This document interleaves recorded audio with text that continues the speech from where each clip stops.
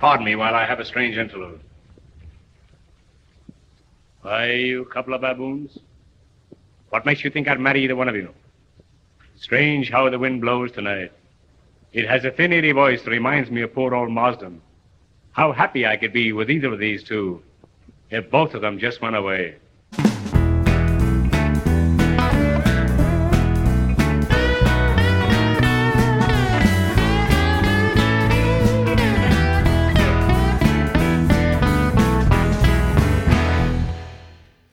Hey, everybody. Welcome to the Big Hairy Eyeball Podcast. I'm Pete Pollack.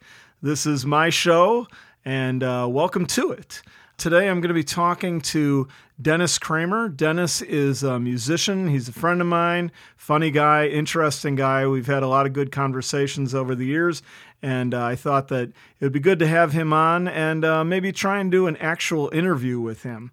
Denis and I, a few years ago, we did a podcast together, The Chico Walker Show, and there's a long and convoluted reason for that name, and I won't get into it right now, but it was kind of a comedy thing that we did, just trying to promote our band, and, you know, we cracked each other up, and we said, oh, we should do this as a podcast.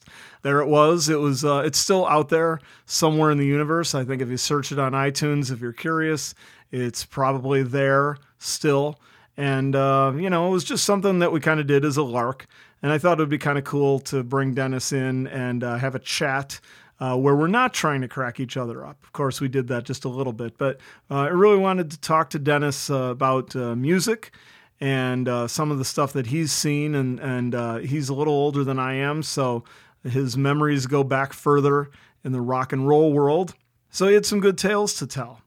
Anyway, I wanted to also note that when I listened to my intro a couple weeks ago, I felt like I talked really, really fast. I don't know if anybody else noticed that, but I was really just a very stream of consciousness and just putting 100 words per second into my mouth.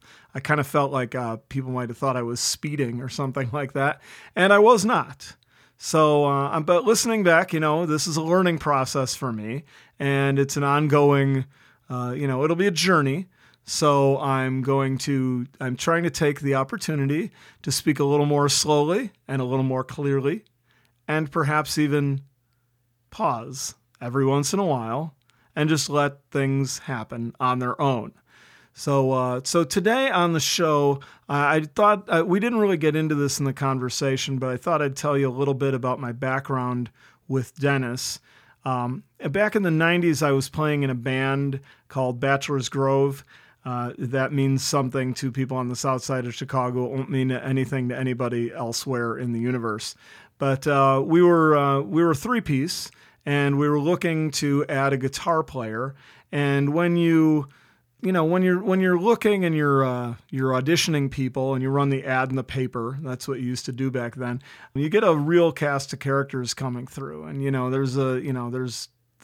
meet all kinds of people. I don't want to insult anybody. You meet a wide variety of people. Some of them are very entertaining. Some of them are a little weird. Some of them are clearly clinically insane. Whatever. You meet a real group, and one of the things that it is about being in a band, when you're trying to hire somebody and bring somebody in, a band is kind of like a marriage. That's not unique to me to say that, but you really do. You end up spending a lot of time together. You're rehearsing together all the time. You're maybe on the road together. You're sitting in cars for hours and hours at a time. You're staying in motel rooms together, whatever. You spend a lot of time together. And if you're doing it right, in my opinion, you also kind of get to be friends with these people. And sometimes you do things outside of the band. They become a little bit of your social group. So, when you're auditioning somebody, you're looking for some very specific things. Number one, you want somebody who kind of plays the same music as you. You have to have some overlap of interest. Number two, you want somebody who can actually play the music. They need to be good enough. In my case, I'm not great, but I play in a bar band. That's my level. And you want somebody who's capable of at least playing at that level that you're working with. And you're also looking for somebody with the personality that you're going to get along with, because, anybody who's been in bands for a while knows that there's the occasional situation where you're fighting with each other all the time and it just becomes a real grind. And you don't want that if you can avoid it. You try and go in feeling like you're going to be friends. And so it's kind of in the same way that you being in a band, you end up getting married in a strange way. You end up doing that with basically an hour of speed dating. And that's the weird part about all of this, because when you audition somebody, you get them in for an hour, then you move on to somebody else, then you move on to somebody else, and you get a list of 5 or 10 people or whatever, whoever came out and whoever you tried, and then you go, who can I live with and for the next 5 or 10 years? Who can I put up with, and who's going to put up with me? So you're looking for the right kind of personality. And I will tell you that when we were auditioning people back in the 90s to fill the 4th slot in our band, Denis was one of those people who came in. And pretty much as soon as he pulled his guitar out of his case, sometimes you just know. Because I don't know if you know anything about playing guitar. If you don't, that's fine. But, you play guitar, if you're right-handed, the neck of the guitar sticks off to the left. And if you play left-handed, then the neck sticks off to the right. I don't know why guitars are different from pianos. They're different for right-handed people than left-handed people. That's fine. That's the way it is. But on almost every guitar in the world, whether the neck points to the left or to the right, the low-pitch strings, the heavy ones, the big ones, are at the top closest to your head. And the high-pitched strings are at the bottom closest to your feet. That's just how guitars work. Denis takes his guitar out of his case, and I looked at it, and he plays left-handed, but it's as though you had a right-handed guitar and just kind of flipped it over. So the low-pitched strings are by his feet, and the high-pitched strings are up closer to his head. It's completely backwards. And this isn't unknown. There are a few people in the world who do this. But he basically learned by, borrowing right-handers' guitars and flipping them over and playing left-handed. And so all his chords are upside down and everything else. And I'd never seen anybody play that in real life. And I looked at him and I said, that's just crazy enough to work. This is the guy. And fortunately we auditioned him and, I was correct. I think we all knew as soon as we saw that, because when you meet somebody who's crazy in the right way, and I think we've probably all at some point met somebody who's crazy in the wrong way, and that's a bad thing. But you meet somebody who's crazy in the right way, you know that you're going to get along and you're going to be friends. And that is true. And we've been, the band eventually went its separate ways. Denis and I fell out of touch. And then back in the MySpace era, if anybody remembers when MySpace was a thing, back in that era, Denis and I, I found him on MySpace and sent him a note and said, hey, remember me? We used to be in a band together. And we kind of connected up. And, since then we've played in a few bands and we've just been in touch ever since. You're going to listen to this today and you'll hear me occasionally trying to re-rail the interview back into, questions and answers. But we've known each other so long that it really just kind of meanders all over the place, which I'm totally fine with. In fact, I'm kind of glad that it went that way. And, who knows? We may bring Denis in again at some point in the future, or we may do another episode of the Chico Walker Show, for the heck of it. But this is my interview with Denis Kramer, and I hope you enjoy it. I enjoyed talking to him, and hopefully you'll get as much out of it as I did.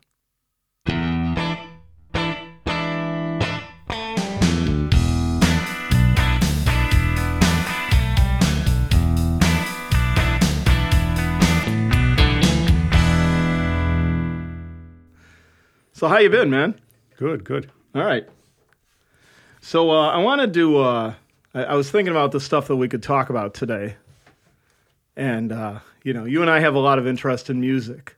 Mm-hmm. So I figured that would be a good place to jump off.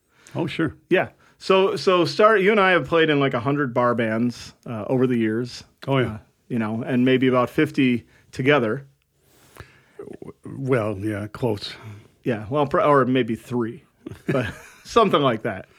Yeah, Three, four. If you count every name change as another band, I guess, yeah. Yeah. Okay. All right, so probably 2 if we want to get down to that. Yeah, but I like of the Bob name change bands, and then Bachelor's Grove back in the 90s. Yeah, so that's 4 in my recollection. Okay, all right. We're going with 4. All right, 4 is a good number. So going back to... You recording already? I'm recording already. Holy mesh. I don't waste any time. I like the VHS tapes. That's nice. Yeah, thanks, man. I'm big on the VHS. I think they're going to make a comeback. I'm waiting to sell them to the hipsters. You play those a lot? Yeah. Really? Okay. VHS, Beta. Beta, I think, is going to be big in the future. This is the spare bedroom, the media room, the media library, and the podcast recording studio. In 1980, I bought my first VHS deck. And at the time, a guy I worked with had a Beta, and he said, this was 1980. They were both rather new at the time. And he said, I did a lot of research, and I decided that Beta is the way to go. And I went with an RCA VHS player and recorder player. And I'm very glad, because I think 2 years later, he was the only one on Earth that still had a Beta. But I paid $800 for this RCA VHS. I know, it's amazing. In 1980. It's crazy. $800. You know what I was making 39 cents a month back then. Yeah, that's 1980. Right. No, I remember that. I remember there was a comedian back in the 80s who said that he got a VCR. Boy, this is a great way to start. A way to relate to people, by the way. Sure. Anyway, so he had a joke about he got a VCR and he couldn't figure out how to program it, so he paid $800 to have a clock in his living room. That was his punchline. We should just talk about other comedians' jokes and technologies, failed technologies. Yeah, but we're going to start with the Edison cylinder and work our way up from there. VHS, though, I got rid of a few tubs of VHS tapes a little while back. Now, there was a time when all the libraries around the area would take them, but now they don't take them either. No, they're paperweights. Yeah, and really bad paperweights because they're not that heavy.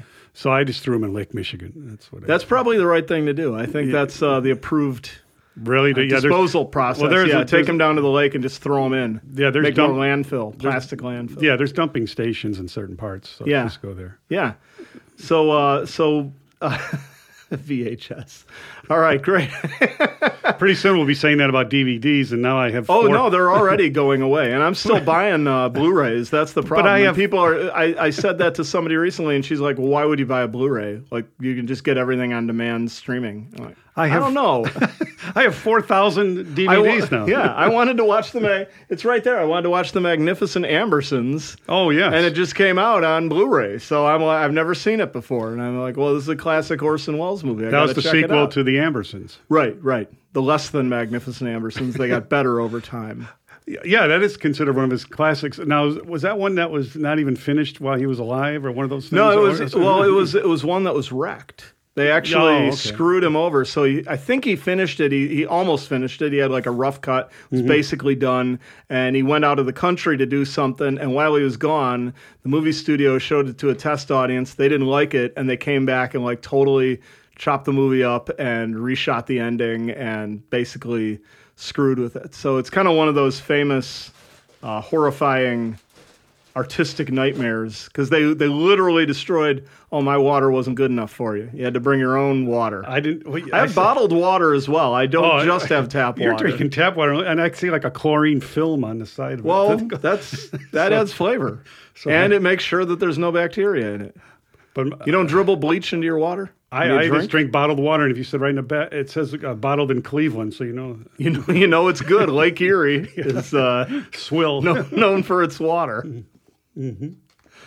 All right. I mine wasn't good enough for you, but that's fine. I could have even offered you a LaCroix.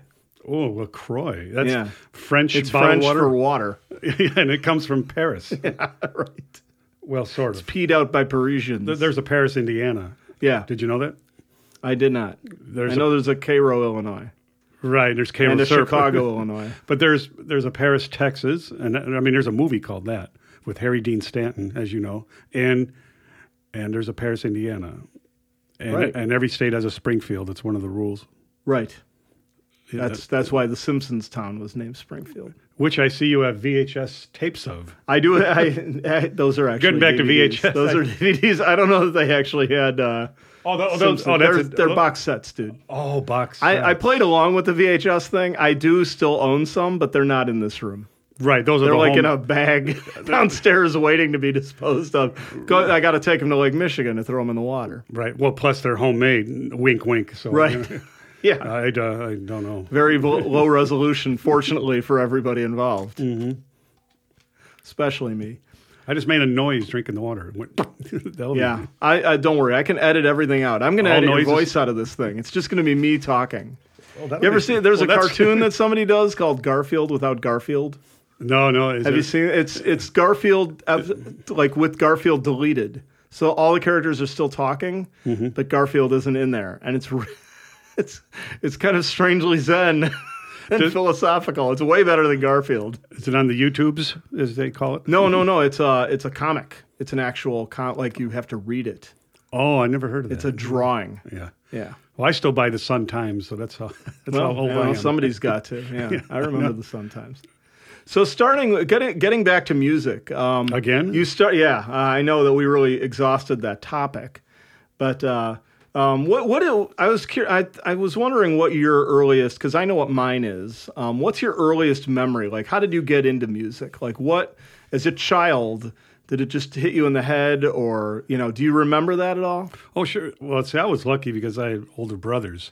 The three oldest brothers, Mick, Jim, and Bill, they were, let me see, like 8, 10, and 11 years older than me, all three of them. And so they were into rock and roll from its infancy, because I was born in 55, and I can remember around 1959 or 60, so I was 4 years old, depending on, my birthday's in November, so depending on the month. I have a little recollection of actually playing the song Sweet Little 16 by Chuck Berry and holding a little toy airplane and twirling in a circle while playing that song over and over again. Wow. That's how much I love the song. Just the beat, the rhythm just got to me. And I can remember doing the same with Peggy Sue by Buddy Holly.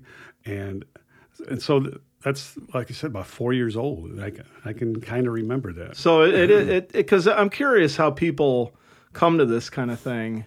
Like I wonder about myself, like why I love music. Music is kind of one of my main things in the world. But How did I end up there? How did that end up happening? I don't even really know. But I know that I didn't have older brothers, but I had. And you were born, you were what, 26 only or something like that? Yeah, I'm 15. The older I get, the harder it is to tell people's ages. Yes.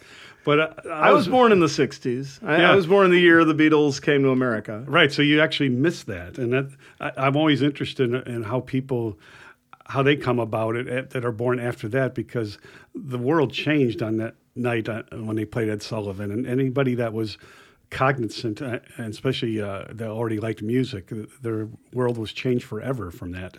And overnight, kids started buying guitars and drums and wanting to play instruments, and soon bands sprouted everywhere, just because of that one thing and one night of the Beatles on Ed Sullivan. So I'm really glad that I was born during that time, and I wouldn't trade it for anything. Now, do you remember the Ed Sullivan thing? Did you watch that? Yeah. I was 8, and it was on CBS, was Channel 2, and we had the blonde TV on 4 legs. And it was like a centerpiece of the living room. And the rabbit ears and probably Reynolds wrapped around it. Right. You got to have that. And if you stood barefoot in a tub of water while holding the antenna, they came in better. And wave your arms around and try and make it come in right. Right. But no, I do remember that because there was this build-up for that show on the news and commercials and everything about the Ed Sullivan Show coming, and so everybody knew about it, that it was going to happen. It wasn't a surprise or something. Well, that's interesting. And what Ed Sullivan was very smart too, because the show started with the Beatles doing a song, doing "All My Loving," so that no screwing around, no dancing plates. There's probably 40,000 teenage girls in the audience screaming that we're going to, murder somebody if they didn't get the Beatles first up. We'd have to sit through opera singers and they played twice, clowns. right? You brought them back later in the show then? Yes, I believe they did 3 songs to start the show, and either 2 or 3 to end the show. I have it on DVD. That whole thing's been released, but. Yeah, that was a very smart move on his part to start. Let's go. But go right with it. It's interesting that you say that though, because I don't ever think of we've all heard that the Beatles showed up on Ed Sullivan and that changed the world and blah blah. But you don't think about the lead up to that. Like who did the Beatles just appear and then it was like the biggest thing in the world, or like obviously there was the landing in New York. And, so people knew who they were. But, I wonder, and you were probably still pretty young when that happened. What, about 6 or 8? I was 8 only. But okay. But it's funny, too, because I can remember it vividly. It doesn't seem like I was 8. It seems like I was 16 or something, the way I have the memories of it. And the way I was anticipating it so much. And I had friends my own age that were just going just as crazy over this whole thing. And so we're such little kids. When you always think that little kids don't know anything, even today. But, I always think that little kids know more than they let on. But they really do. I'm very suspicious of small children. I was only 8, and then it consumed my world so much at that age. It's pretty amazing when I look back at it. Yeah. See, I didn't have the older brothers, and I didn't have any of that stuff. My parents were, kind of the. I guess you'd call it more the swing era and the piano crooner kind of era. They kind of missed they were just a little bit too old, I think, for the rock and roll thing. Although I think my dad liked some of the Bobby Darin stuff and whatnot. But they really didn't get that. And my first musical memory, and this is incredibly lame compared to the Beatles, was somebody gave me a Sesame Street album, because Sesame Street had begun by then, probably right around that time. Did it? Okay. And, probably I was 4 years old, 5 years old or something. I was more of a Romper Room guy. Yeah. Well, I remember Romper Room. But Sesame Street had, it was a bunch of songs. Like the first song was Abkadifki Hickelmanopker Stuitzis, which was like the alphabet sung by Big Bird. Bless you. And but I still remember that song. I could still almost sing it to you right now. And that was my introduction to music. I don't think I really knew what music was until then. And then my dad had some 78s that I went through.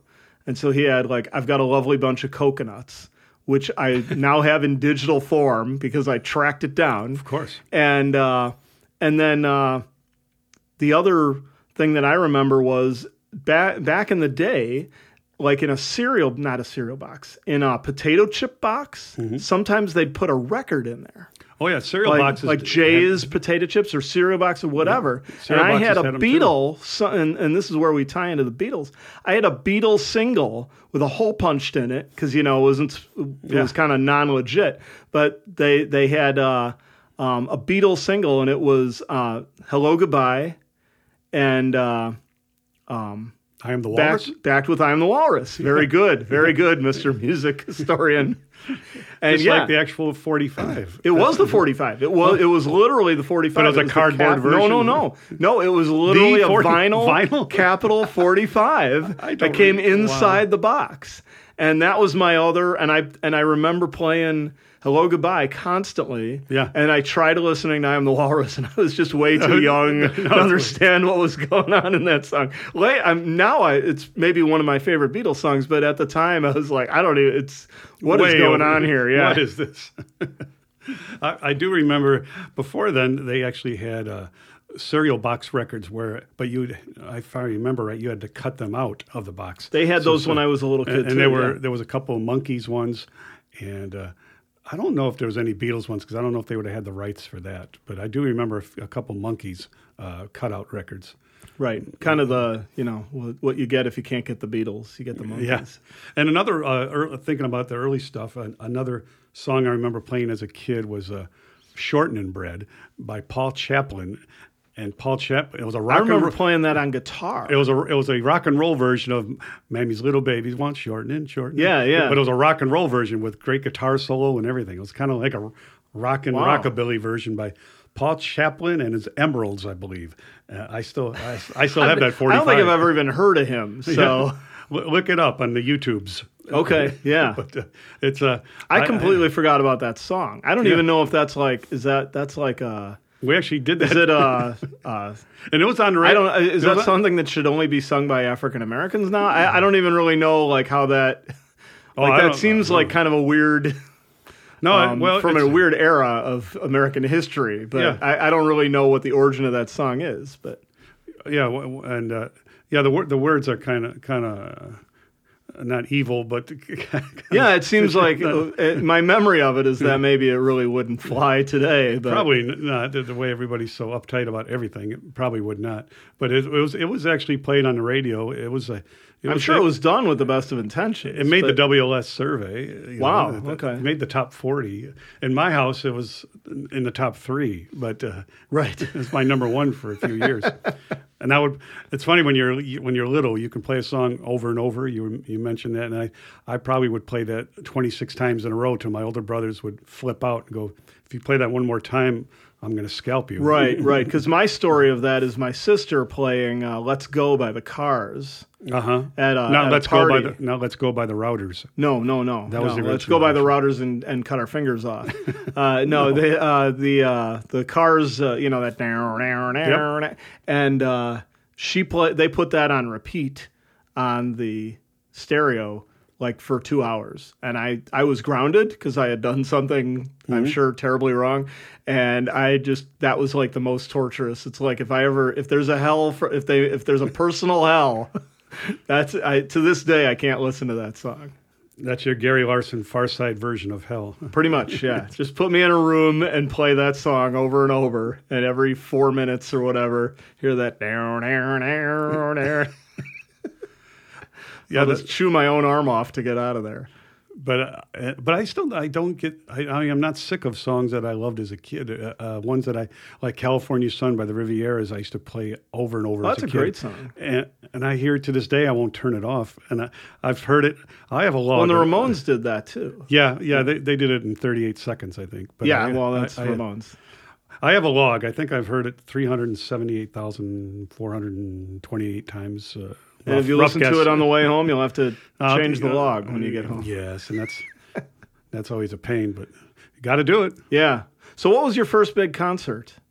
That had to be something great, phenomenal in the 60s? Yeah, I mean, because there was pretty much only phenomenal things happening, at least so far as we know and remember. It was Mr. Green Jeans at the, You're going with that Romper Room tie-in again. This is going to be a recurring bit, isn't it? No, this is Captain Kangaroo. Oh, you're right. Mr. You're Green right. Jeans. Never mind. All right, I got my children's shows mixed up. Yeah, well, who doesn't? Yeah, but no, my older brothers took me to see the Rolling Stones in 1969, November 1969. I just turned 14. I was a freshman in high school. Now I think that would change your life. And it was a Sunday night, so it was a school night. So my brother, I think it was Mick, had to ask my parents if I could go with them, because it was back then concerts lasted a long time. I think we rolled in about 2:30 in the morning or something crazy, because they just blow right past any curfew hours or anything like that. Nobody gave a crap. And it was at the wonderful International Amphitheater, of course, now a hole in the ground, built for concerts, as you can tell. No, you never saw a concert there, did you? I did not. I went to a dog show there when I was a kid. It still was there. Even then, you probably noticed it was bad acoustics. It was a big it was like a warehouse, basically. Yeah, it was just a giant warehouse that they built to show off cows. They used to have all the big acts used to come to this.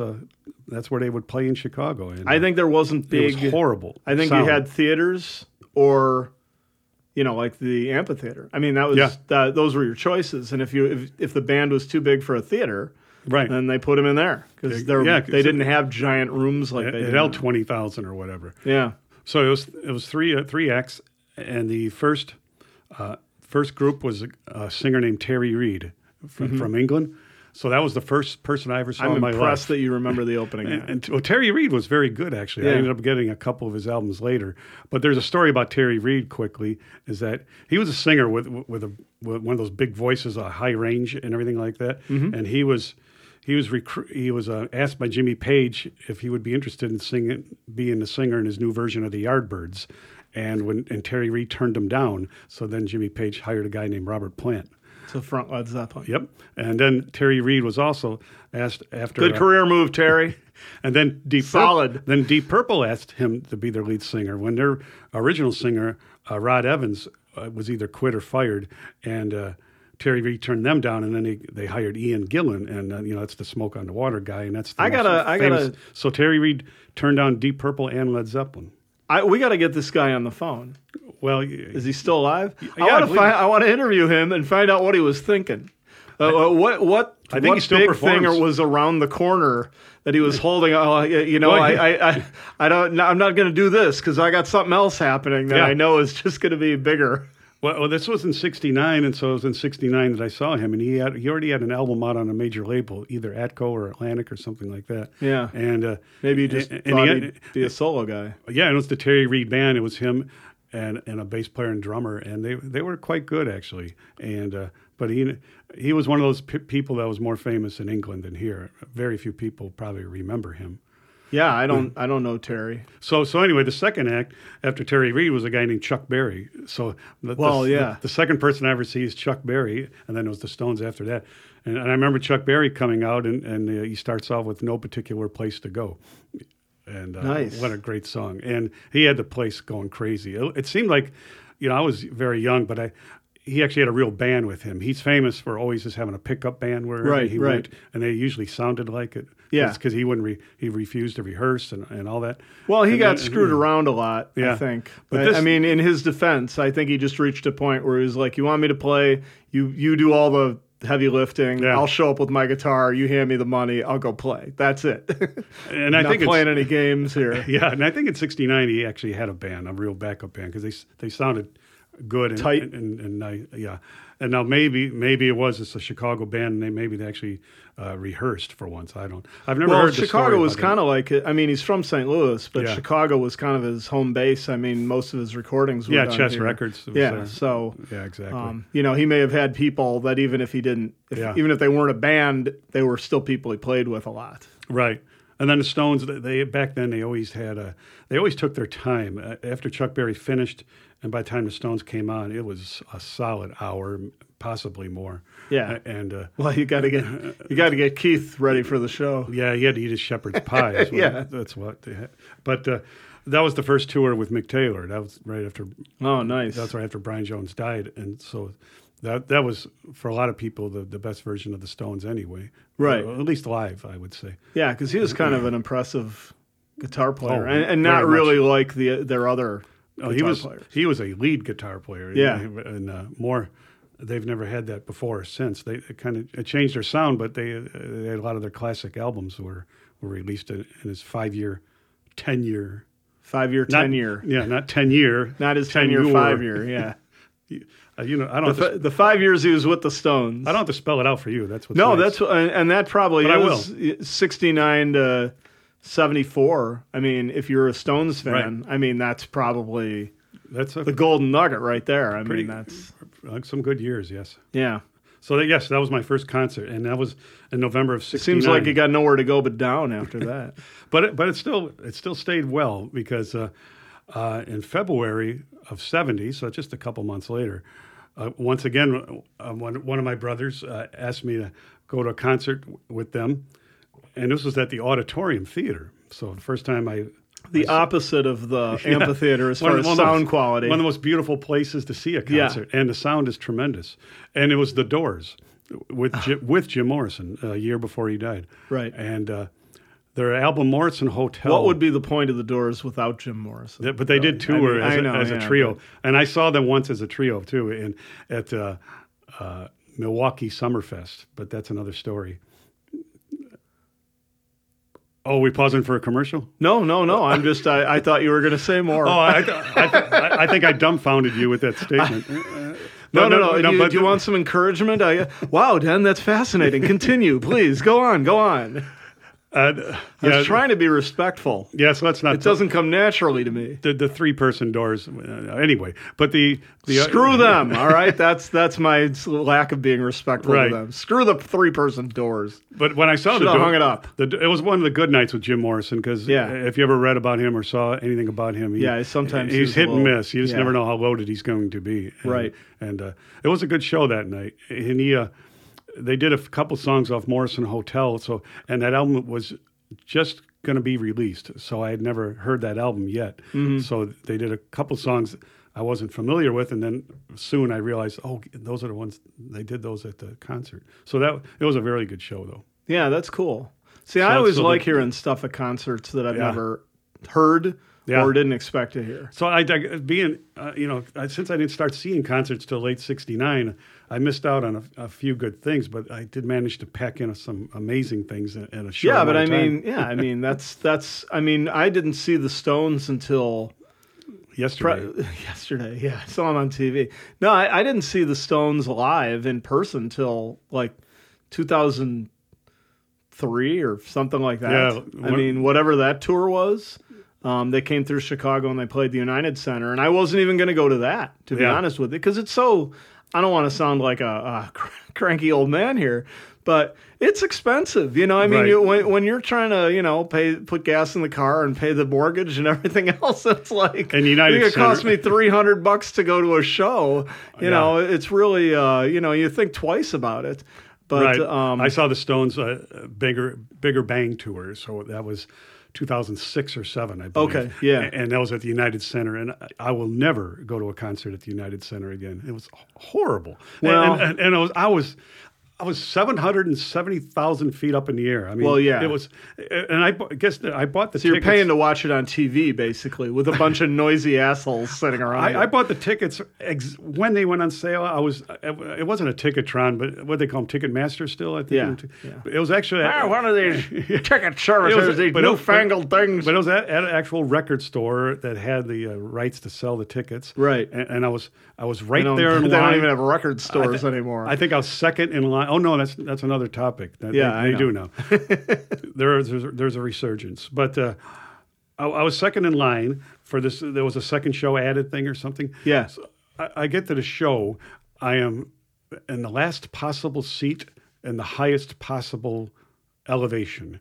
But I bought tickets right, so that just shows you that it's such a scam because all the good seats are taken by ticket outlets. What do you call those scammers that sell them online? Oh yeah, the ticket scammer guys, whatever they are. Yeah. All somehow they have the ins to get all the seats even before they're actually for sale, I think, or something. Well, and that's one of the reasons that at least 10 years ago. Not to turn it into a big complaint fest, but that's one of the reasons I don't go as often as I used to a big show. It's not just the money, but I kind of feel like I have to buy through one of those quote unquote services to get a decent seat. And their only contribution to the process is that they jumped in line ahead of me. That's basic. It's like if I stand in front of you and I get the last ticket, and then I turn around and sell you the last ticket, for an extra $200. That's like I've performed a service for you, and I that just really ticks me off. It's like I don't want them to have my money. I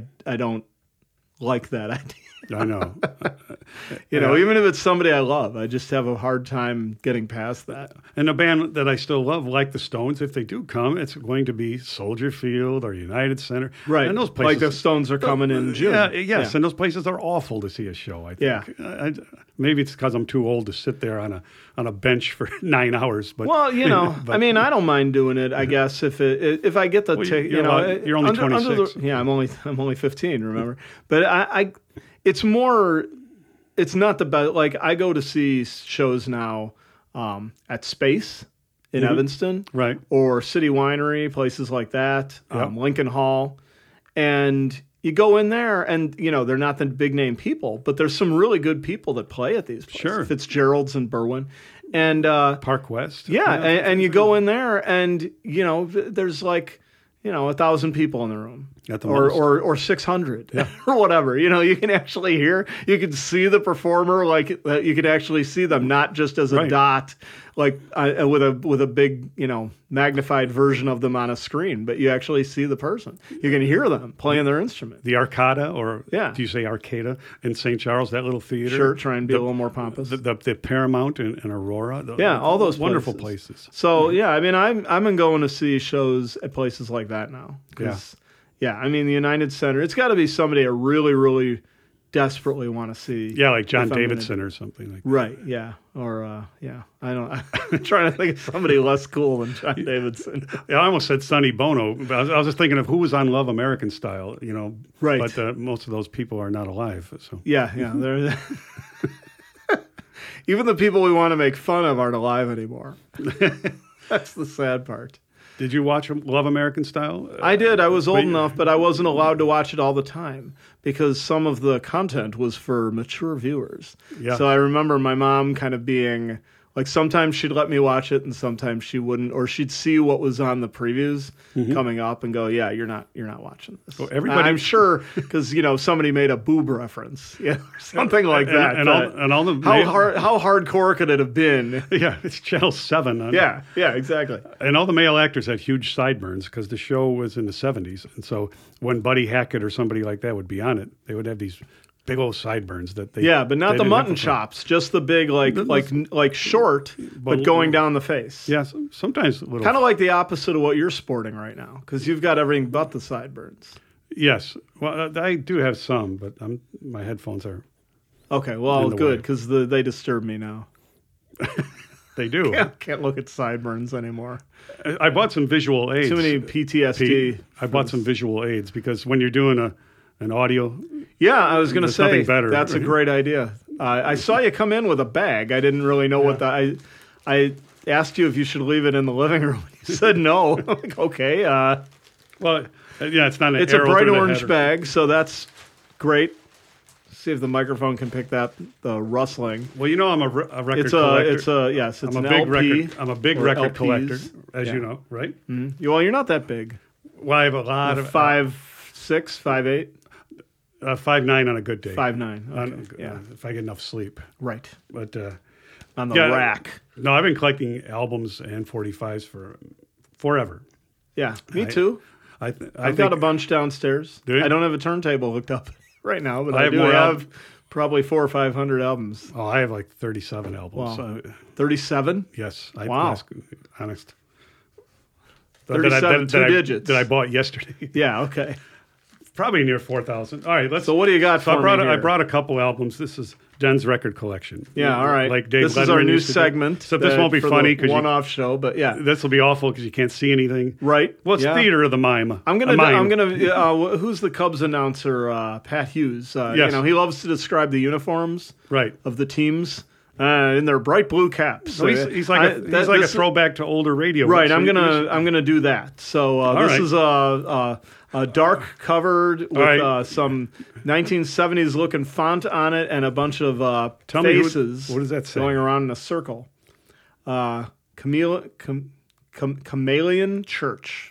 It's chameleon. Chameleon. Oh yeah. It's got the AE thing in there. Yeah, I don't. I've never Encyclopedia Britannica. I've never heard anybody in the band pronounce their name. I would call it Chameleon Church, but I'm reading it. It's spelled like chameleon. I haven't heard of the band, but I think it's Chameleon Church. I mean, I don't. How That's would fair. I know? It's if anybody from Chameleon Church wants to call in, our number is. What is our number? We don't have a number. I don't have a number yet. Okay. This isn't live, but it's on a. We're going to do this for 10 hours. Oh, boy. And I'm going to use the best 20 minutes. So this part's probably not going to be in it.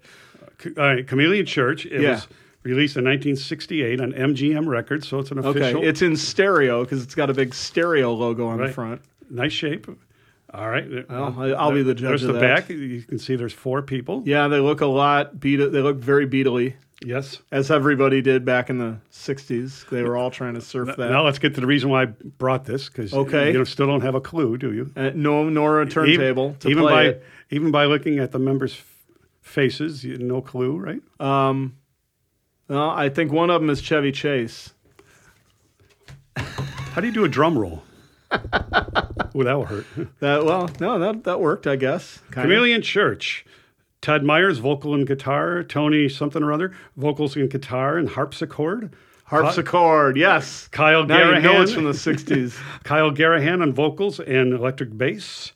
And Chevy Chase, vocals. It is Chevy Chase. Chevy Chase. I was kidding. Yeah, Chevy Chase, vocals and drums. I was kidding. I didn't think that was Chevy Chase. I just thought it was a guy that kind of looked like Chevy Chase or Jim Morrison. So in 1968, he was in a band that actually put an album out on a major label, and he was the drummer. But the guy that I pointed at is because he's not holding the drumsticks, or is he? I think he might be. No, I think it's the other guy that's holding the drumsticks. Well, maybe he's handing them to Chevy Chase. He's kind of holding them in the air. Oh, I see what you're saying. I think that's the joke. Oh, and you know what? He's holding like a light, Oh, it's a light? A saber, or something. A lightsaber? Yeah, 1968. Now we know where George times. Lucas got the idea. It almost looks like that, doesn't it? It kind of does. Yeah. Looks like he's going to cut the other guy's head off. How about you people out there? What do you think? Maybe we'll post a photo of this on the website and people can judge for themselves. Let's play a song from this, shall we? Scan it, yeah. Ready? Sure. You don't have a turntable. We'll just pretend like we dropped it in. Well, I think it's on YouTube. Yeah. So Chameleon it's on Shirts, YouTube. People. Right. Is there a song you recommend off of this thing? Not a single Have you ever thing. listened to it even? Yes. Did you just buy it because Chevy Chase? I struggled through it once. Yes. Okay. And it's not good. It's horrible. No, okay. That's fair. I mean, no, it's I would call it kind of pop psych from 1968. Well, that's about the era. That's what I'd guess. That's what I'd expect. Kind of more light rock, like the Association. Light rock, but not too interesting, but also not too entertaining, but also with some psychedelic twinge and touches to it. So okay, it's it's not good, but. But sorry, Chevy. Good thing you went on to a better career. Well, you notice he never really bragged about it too much. No. But see, as a collector, it's the kind of thing I have to own. It's just the way it is. That's why I'm not a collector, I guess, because I don't want to have to own things like that. Should I hold it up for the camera? Yeah. There's no camera. Oh, I'm holding it up anyway. I'm memorizing it with my eyeballs. This segment should be edited, by the way. Yeah. This has already been cut out. I turned off the recorder about 8 minutes ago. All right, next we have Carp. Carp. The band Carp. Spelled the same way. Yeah, which is, lends itself to bad reviews. And if you're naming your band Carp. And you, as you can tell, if you're a record collector at all, you can tell this is a radio station promo version because it's got copy. Suggested cuts. Yes. Now I'm just gonna hold this. Can I touch it? Well, I guess. All right. I'll be gentle. All right, but don't read it. I'm not. Well, all right. All right. It's going to give I just away. wanted to point out the fact that it's got suggested cuts on it. Right, and each cut has a box next to it. So you would, in theory, I guess, check the checkbox of the suggested cuts. Right. None of the boxes are checked. No, that means it's worth more because no one, or either no one liked it on the station, or we suggest you don't play this song or any of these songs. That's how pristine my version is. All right, now so somebody at the radio station would have done that? Is that yes? I would say so. A DJ would. Okay, see, I would have thought that the record company would say we're trying to push. Yeah, the second maybe song there's on that side too, because sometimes yeah. promo copies would have kind of like a sticker saying suggested cuts for airplay. Yeah, or they'd have like a sticker on it that said featuring the big hit. Right. Blah, blah, blah. And of course, it wasn't a song that anybody heard of because they were more anticipatory about trying to make it a big hit. Yeah, whatever that word means, yes. Yeah. But that was on my word of the day, toilet paper, today. Ambulatory, you said? Anticipatory. Oh, what's ambulatory mean? Waiting for an ambulance? Mobile, portable. Oh, okay. Yeah. All right. But You're anyway. welcome. It's thesaurus talk. Here's the back of the album. Now, look at the people's faces. I'm looking at the people's faces. Last time somebody jumped out of you. Let's see if this happens again. Wait, have I seen this album before? Never. Have you done this before? No. Oh, in the last album, you mean like a minute ago? Yes. All right, I already cut that part out of Thank my God. brain and the recording. Take your time. We have all year. Nobody jumping out. Nobody's jumping out at me. That's because nobody's a celebrity on this one. Okay, no, good. All right. Well, thank God. No, I'm just kidding. So who is it? This gentleman right here. John Davidson. That looks like John Davidson. I don't know. I don't know who that looks like. All right. Well, I just threw out a name. This is another album that came out in the and let me see. I think this album is 67 or 68. You need my glasses? Anyway, Carp. It's old enough that they didn't invent copyrights yet. Carp was formed in the spring of 1966 by 4 Oklahoma State University students. Okay, so they're intellectuals. Looking to pick up some extra money. Yeah. Gary Busey on drums. Gary Busey. Oh, that is Gary Busey. Yep. He's he's a little heavier and less skinny, less scary looking than I normally. But I can see it in the face now. I can see the nose. Right, It's got that Gary Busey vibe. Right. Yeah. Pre-maniacal Gary Busey. Yeah, pre-motorcycle accident, everything. Okay. But anyway, if you look now, because I normally think of him as like a tall, thin, gawky, like almost frightening human being. Now I can touch it. Now I'll let you look at. But notice that he has his hand on a lot of the writing of the songs as well. Oh, really? He wrote a lot of words. Right. It says words, which music. means lyrics. Right. Right. Yeah, that's what I would think it is. Yes. Wow. I think he wrote the words for all the songs. Right. But he was just a drummer, according to that, well, and one of the singers. And drummers can speak English. True. Sometimes.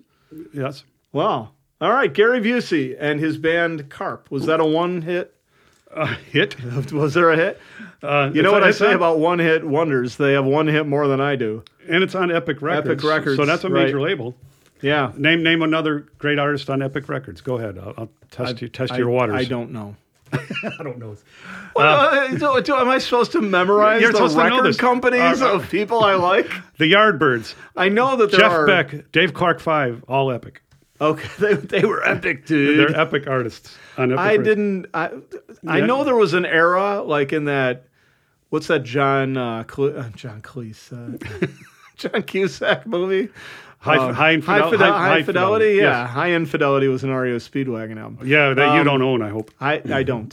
Thank you, John. That High Fidelity, where they all talk about, they all know the record label. Yes. Of everything, but I don't. And I think that's a collector. That's. Yeah, but I'm not. Yeah, I don't. Yeah. I don't really know. What color's Epic record label? Take a wild stab. You mean the actual sticker that's on the vinyl inside? The little, yes, the actual label? The label, yes. Blue.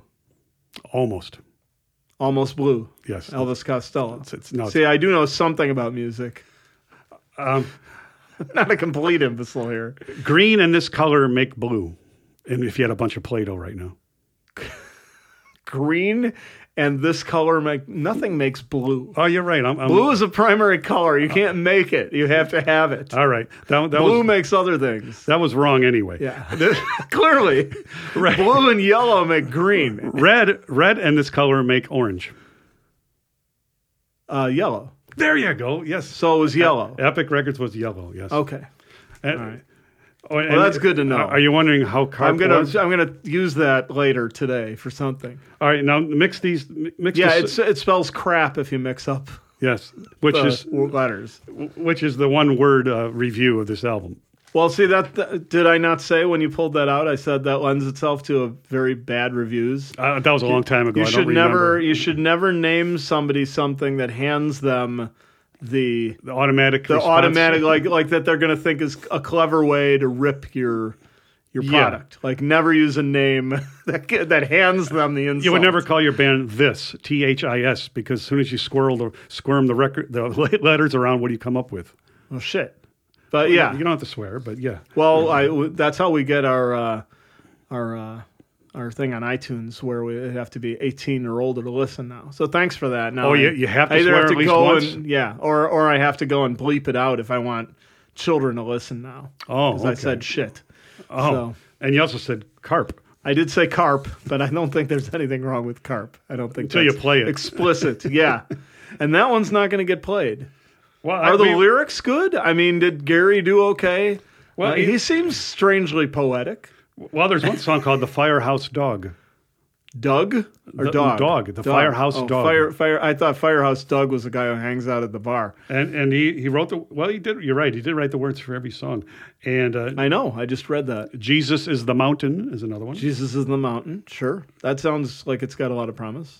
And Drink to the Queen of May, of the May. The May. What's the May? Like a the ship? May. I think that's like a boat. Like the opposite of the harvest. Oh, to the May. Yeah, like, when you sow the seeds. Yeah. You have the May Queen, I don't really hang out at Renaissance fairs that much, so Anymore? I don't really know anymore, right? All right, Den now has pulled out a banana And some and M&Ms. a small packet of M&Ms. Just in A case fun-sized package of M&Ms. just in case I start getting a little squirrely or a little dizzy. You've been squirrely since you sat down. I don't really know what to do with you. You're kind of throwing me off here. All right, well, that's all the visual aids I So have. now we have potassium and sugar, and it's literally on the table. Well, yeah, obviously. All right. And your bottled water. Apparently, Den doesn't want me to feed him. First thing he said when I he wouldn't came in trust is, we're anything. not going to get lunch. And then and I offered him water. And From the tap. From the well, no, I could have given you bottled water. Okay. I just fill the bottle from the tap. How is the sewage system in Oaklawn? It's excellent. We have the top-of-the-line sewage system. It's completely separate from the drinking water system. Oh, as it should be. Yeah. Unlike, some of the cities in Michigan. See, the Romans did do something good. Yep. They gave us the sanitation. The And- streets are safe at night. Let's do a whole Life of Brian. Yeah. Life of Brian. So what? When you got into your first, now getting back to the music thing, because we've been just digressing, talking about these About music, yeah. about music Okay. or alleged music. What was your first band? How'd you get into a band? You were a drummer. Right. Well, my friend Tom Chesko. I know you as a guitarist. I should say for people who don't know that, but Well, you were a drummer. my friend Tom Chesko and I we formed a band when we were about 10 years old called the New Sounds, and we named it. But then we realized we didn't know how to play anything yet. That's often that's the Wayne's World problem. But we are the New Sounds, and we even would draw like posters of us and Excuse me, not Wayne's World. What's the other one? You lost me. I'm not listening Well, to with you. Keanu Reeves. Oh, that was The Matrix. Yeah, it's the Matrix problem. That's what I was going for. Yeah. All right. Anyway, go ahead. Oh, The the new sounds. You didn't know how to play. My train any of thought just instruments. went off the rails. You're welcome. So I'm an expert interviewer. the New Sounds doesn't really count, I guess, but it only counts because Tom and I would write the New Sounds everywhere we went. We'd write it on. But ironically, you had no sounds, or no, it wasn't really a band new or otherwise. Yeah. So then we changed it to Early Bird and the Worms, and we still I actually kind of like that. really, I like the I New can't Sounds. believe you never came back to. Yeah, but the new sound. There had to be 100 bands. called Yeah, the exactly. New It was Sounds. perfect for 1965 though. The New Sounds. Yeah. But I even would write titles of songs like "The New Sounds Twist" or something, So Right, because you had to in case have a record came out, we Right. had you to had name to have it. a song that had your own name in it. Yes, as they did somewhere. back then. Yeah. Yeah. And so And a dance song. yes, well, everybody had a twist song at some point Yeah. in the '60s. It was just part of the deal. Right. You had to. Right. But Early Bird and the Worms never took off either because we still didn't know. Well, we didn't know how to sing either, and we had no instrumental instruments. ability. Right. So Bill and Ted, by the way. fast forward. Oh, Weekend at There's a Bernie's. throwback. Oh. Yeah. All right. Anyway, go ahead. I don't think I ever saw that from beginning to end. Well, you should. It's I pretty funny. always watched it in reverse. Yeah. End to beginning. So you. That's what So what reverse was is. the next phase Oh, yeah, of your musical career? Yeah, so the actual ones where there was actual notes and music coming out of amplifiers and drums was Telgarden. Telgarden. One word. Telgarden. You would think so. It was, but being Yeah, I did think so. But this is 1969. We fast forwarded to 1969. I actually know how to play drums. I actually have a drum set.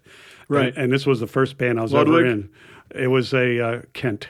Okay. Which I think were made from Sears. Actually, I think they were Sears drums. All right. Look it up. Do They you have had time? some real Do you have time? instruments I'll wait. back then. Did you look it up yet? No. But I think I have a computer in front of me. I'm not using it.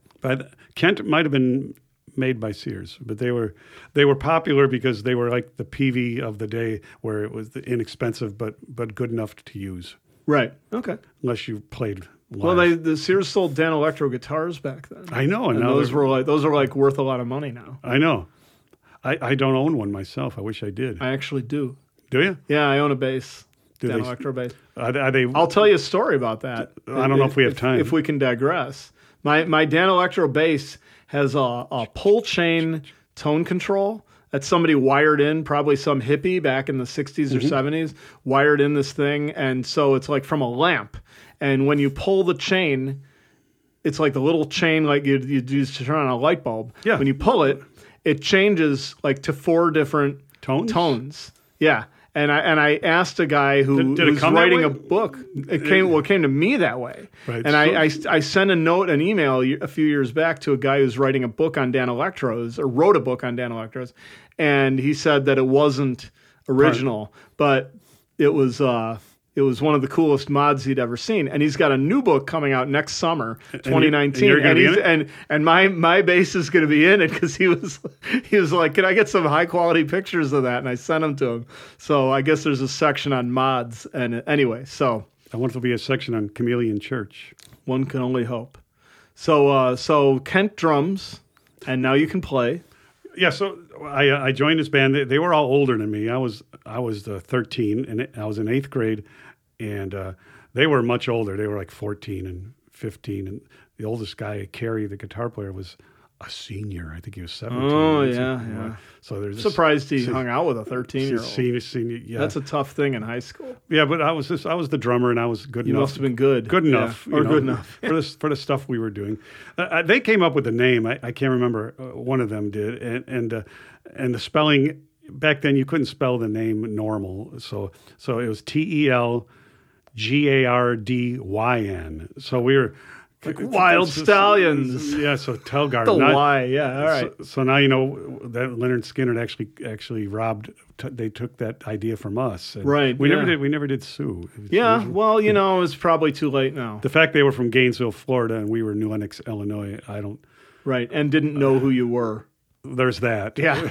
But maybe Leonard Skynyrd. Maybe one of their roadies, lived in Joliet for a while. Could something. Be. That's there's always that possibility. Joliet seems like a city that's probably produced its share of roadies. Yeah, it's a hub. Yeah, but so Telgarden was one word and had the Y in there, and sometimes Y. And it was we were. Did you guys get gigs?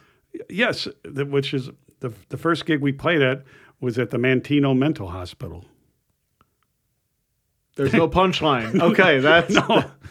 I don't even think that's there anymore because I don't think they really do things quite that way anymore. But no, well now it's actually it's now the veterans home, and that's where my dad resides now. Oh, okay. But back then it was the actually the largest mental hospital in the country, probably one of the largest in the world. It's huge. Buildings upon buildings. Yeah, I've been past it, and it was actually called the man. Well, they used to call it the Nut House. They don't call it that anymore. I don't think so. Yeah, but it was actually called the Mantino Mental Facility or something like that. I kind of remember people saying, "Oh, we played go out to Mantino." We played a party for one of the groups, and it was for. This guy that knew some other guy, blah, blah, blah, saw us at practice, and he said, hey, I have this party for where I work if you'd like to play it. And the party turned out to be the Mantino Mental Hospital. We played it's a gig, man. A gig. We played for some of the patients in like a bus garage. Did they enjoy it? They cleared it. Oh, sure. Well, good. From what I could tell. Yeah. Yes, yeah. I'm not saying anything about the patients. I'm just saying that I don't know how good the band was or how, First gigs are always a little iffy. There's no recorded evidence of this band, so that I know of. Okay, so you didn't even really need to claim to it at all. And we didn't have a PA system. The singer Jim. That's usually a good sign.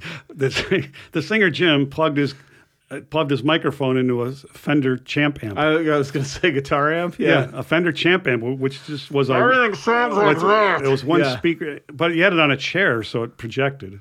Right. And those were the good old days. I think he put a microphone in front of it too, but that microphone wasn't plugged in anything. So I was going to say, what are you putting the microphone? What is that going to? So it projects more. PA. So it projects more. Microphones don't project all on their own. Well, we didn't know that at age. Plug them into something. We didn't know that in 1969 at age 14.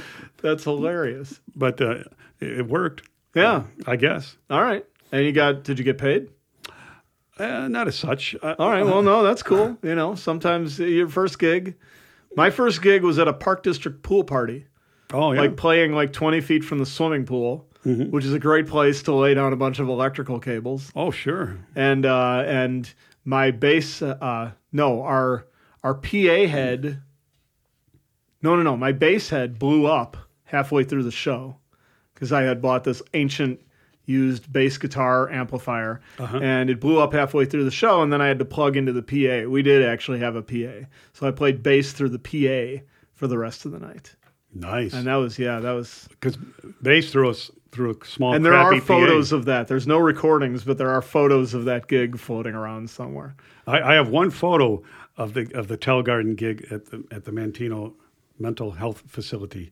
One photo that still lives to this day. Oh, that's nice. And we did things like Born to Be Wild and Magic Carpet Ride and Bad Moon Rising, and was a new song at the time. The Creedence, so we did that. All the big hits of the day. Yeah, we did Sunshine of Your Love, and cool stuff that we thought was cool. Well, that is pretty cool. That's still pretty cool. I mean, yeah, most of those songs.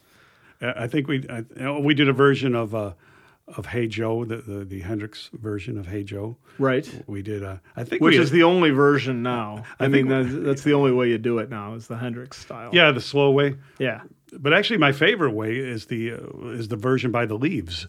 You ever hear of Hey Joe by the Leaves? I don't think so. It's about a year before the Hendrix version. It was actually on the radio. It's very fast. It's like, so it's probably 66 and maybe even 65. And it sounds like punk rock before there was punk rock. It's great version. Well, there was a glimmerings of punk rock. Hey Joe by the Leaves. Hey Joe by the Leaves. Let's play it right now, Look that shall up we? on the tubes. Let's listen. Yeah. Okay. Yeah, that was great. We'll just insert that in there. Yeah. No, you know what? I would love to be able to play up. music on a show like this. I would love it. But, you get into this weird copyright issue, and it's crazy. Because then, I actually looked up how to do it. Some people just I do know, it. but if you want to do it and, like, be real, and, like, maybe someday, God willing, sell advertising or, somehow actually, like, turn it into a real thing, you have to get into this whole world where you're, you need the rights. You need the rights, and then you have to pay like by the assumed number of downloads, because it's essentially like you're selling the record. That's how they look at it. It's like you're actually making a downloadable version of the record available, and it's just someday they may get this worked out so we could actually play music. Because that would be great. I would have a small band. Just on hand right here, a small band. Yeah, very small, because this room is like 10 feet by 12 feet. Well, it could be a cocktail drum set and a small. I was Fender thinking Champ small amp. people. Oh, that too, Yeah. but Small instruments. and I don't think you could fit a whole band. you could have the in here. songs worked out beforehand. So when we refer to Carp, they could could play a Carp play one of their song. favorite Carp songs. And when I think it might be cheaper just to pay for the download thing. and when I mention Hey Joe by the Leaves, they could do 30 Right. seconds of it. Yeah. Of their interpretation. Right. Maybe even side 2 of Chameleon Church if there's time. Yeah, that'd be great. I think that's. I think that may be our next series of podcasts. Is all right. Just playing album sides from bands nobody's ever heard of. Right. That's a way to get in. I think no one's doing that. Exactly. You have to find a niche. I mean, there's a million interview shows. I have a out niche there. right here. Oh. Yeah, an niche. Oh, niche, not an niche. Yeah. Oh, I get it. So, but there's a million interview shows, but nobody's playing album sides of bands you've never heard of. I think that's my future. I think you've just described my direction in life. So, what's next in your musical world? Were you talking to me? Yeah. Still? Yeah. Well, Telegarden lasted for 6 months, and I wrote a book about it, yet to be published. All right. You should do that. Now that you're retired. Well, I did do it, but no, I mean you should publish it. Well, I'd have to You can finance do it that. myself if I had to do that. Well, you got money. You're rich. I got money. But get a reverse mortgage on the house. It's just funny because the time frame of the band is from April Fool's Day, 1969, and then the last gig the band did was Halloween of 1969, and so basically April 1st to November 1st, and so that's only 6 months time frame. 6 months, and in that 6 months from So 7 months. well, who's Yeah. counting? It's It's 6 if you April, May, June, July, August, September. 30 days, half September. October minus November. 1 is 6. Yeah. Plus 1. So it's a 6-month time frame that the band existed, and yet they went down in history as legends. Well, no. What else? Where were you going with this? So much happened in that small time frame in the world. We did a little thing like walking on the moon in July of 1969. Right, which the Police wrote a song about. Right, and then there was Woodstock, which was in August of 69. Yeah. The Cubs almost went to the World Series. Yeah, but they're kicking butt all year until September 1st when they decided, they decided the Mets needed to turn because they had waited long enough. We did well for a long time. That's good enough. Yeah. Yeah, that kind of broke my heart. But so, in a nutshell, that's I incorporated that in my book about how these other things happened that were pretty amazing in such a short amount of time. So there. Well, that's great. I think I want to read this book. Well, I can't find it. Are you sure you wrote a book? I think I did. I'm pretty sure I did. Did you? It's on write it digitally, or what? Is it scrawled on a piece of paper somewhere? I wrote it on a CD, and luckily I know how to print. You wrote it on a CD. I know how to print really small. So yeah, apparently. No, it is. I do have it on a CD. Okay, so you do. So there is a digital copy of it somewhere. Is that what that means? Okay. Yeah. Yes. I always because I've known people in the last few years who have written books by hand, and I'm astounded by that because I can barely write my name by hand. Oh, I mean, I'm so terrible nowadays. I'm so out of path. I thought Stephen King still does it like that. Does he? At least I thought he did. Maybe I guess if you're maybe he does it. Maybe he uses an old typewriter. I was born something for retro. the era when you can edit things. I gotta edit as I write. I'm always changing stuff. I don't understand how people wrote in longhand and then just handed it in like Jack Kerouac did on the road, and he wrote it in a scroll. Yeah, it was a scroll. It was actually a typewriter, but yeah. Oh, yeah, it was a typewriter. But he ran it through the typewriter as a giant scroll. Yeah, that's right. And how do you do that and then know what you wanted to say? I know. Not have forgotten something. Oh, I was going to add in a section where the guy goes to kill the other guy. No, or whatever. I do a 1-paragraph email and I edit it 28 times. Yeah. And so. Yeah, I was born for the digital age as far as that's concerned. I don't know where I was born. Yeah. Joliet. Were you born in the prison? Were you a prison baby? It's okay, man. I'm not here to judge. No, you or your mom. I was a hospital baby. Okay, all right. Which is I think I was too, but I don't really know. Really? Yeah. What? You okay? You losing interest? So we've gone an hour, so. Well, I need a banana. You can eat the banana. So, are we going to do a gig? Because you and I have jumping forward about a dozen years now. Mm-hmm. We've been talking about playing some ukuleles together, or maybe forming another band at some point. Well, speaking of bands, is that going to happen? What year was your first band? I don't think you said that because mine was. I didn't. 69. We're talking to you. Really? My first band was the first band that I ever was in was mid '80s. I don't know what year it was. I was probably mid '80s. 84, 85, something like that. Or 86 would still be mid '80s. Yeah, but it was. But I'm trying to think of how old I must have been at the time. And I told you my first gig was at Bridgeview Park District Pool Party, Bridgeview, Illinois. And now you're handing me Bob and Bob disc. Mm-hmm. See, you were way ahead of me on all this stuff. You had band logos before you had a band. Right. You had but you were playing instruments before you had a gig. You have a record before I had a record. I don't know if I ever gave you this 45, but I think you might have. But if you're giving that to me now, here's another one for you to lose. It'll be the first thing that I. But in 1980, I have a stack of 45s down in the basement. It might actually be in there. Okay, I wouldn't have thrown it away. Add it to I'll the stack. add it to I can listen to them in stereo now. But in 1987, we had the band Bob and Bob, Dave and I, and Mick and Ed, and we it was the first Bob band. And I said, let's make a 45. So I had these 45s pressed. I think about 500 of them. Yeah, and you could do that back then. We were trying to sell them at our gigs, and then people were coming up to me one after the other and go, I don't have a way to play this. Already by 1987, people were not playing 45, so I missed the boat on that. Yeah. So that was really smart. But now it would be a marketing cool on my part. Throwback hipster thing. So now they're retro. Now you'd probably be able to sell them at a gig. Well, the 237 I have left, I should try. Yeah, I think if you play any gigs, you should have these there. And then another thing, selling them. when this was mastered, the song Patty Lynn, which is the A side. Yep, it was mastered. Yeah, it says right there, side A. It's mastered where the bass is too loud.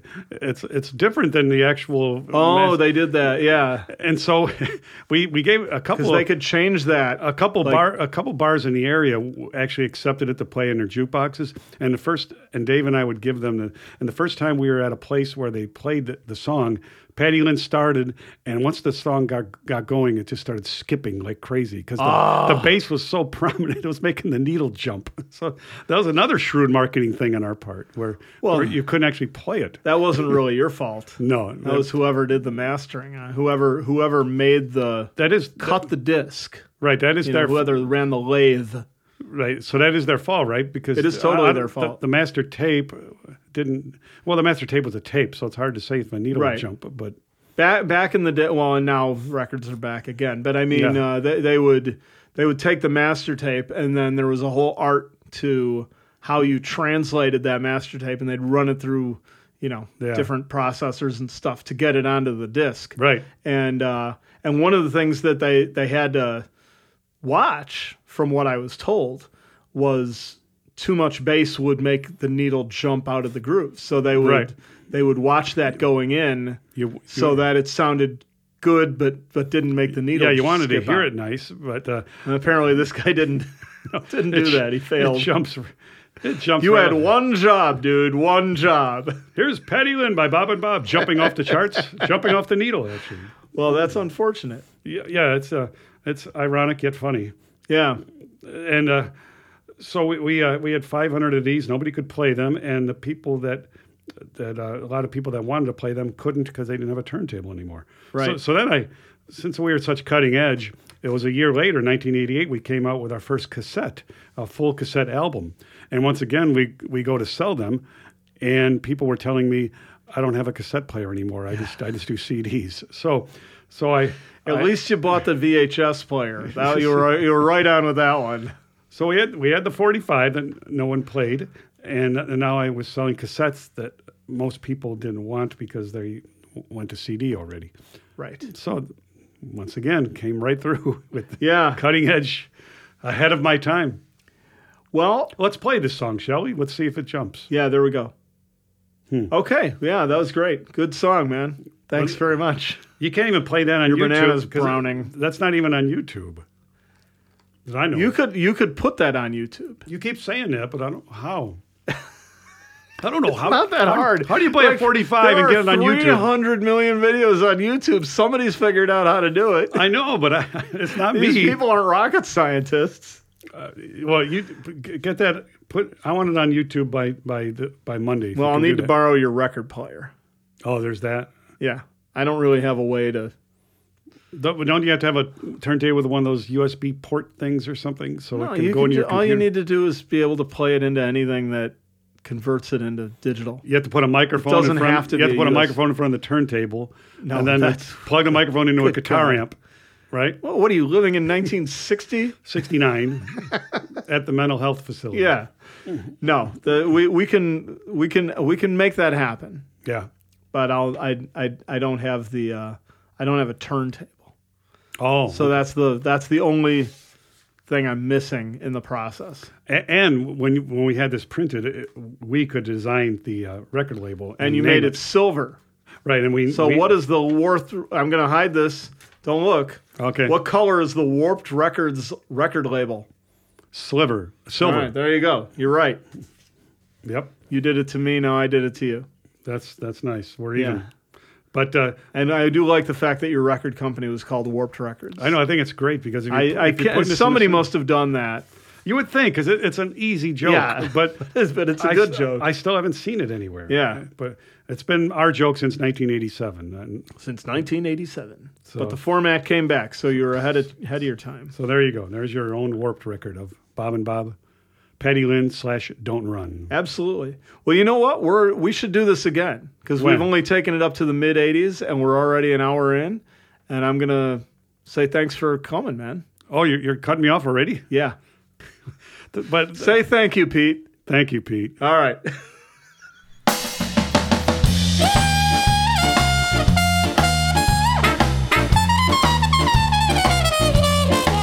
Okay, that's my interview with Denis Kramer, my conversation with him. Hope you dug it. I'm Pete Pollock, and this is the Big Hairy Eyeball Podcast. I will be back in 2 weeks with another exciting episode, so stay tuned for that. Subscribe if you can. You can go to the website, and there are links to basically everywhere you can get it, and hopefully you can probably at this point get it a few places that I don't even know about, because that's kind of how the whole internet web thing works. It just, you put something out there, and then all of a sudden it's in places you never expected to find it. So anyway, you can go to bigharryeyeball.com, check it out, and that'll hook you up with any place that you want to subscribe it, or you can just listen to it there, right there on the web page. And that's it. I will see you in 2 weeks. I'm Pete Pollock. Have a great couple of weeks, and I'll see you then. Big Hairy Eyeball.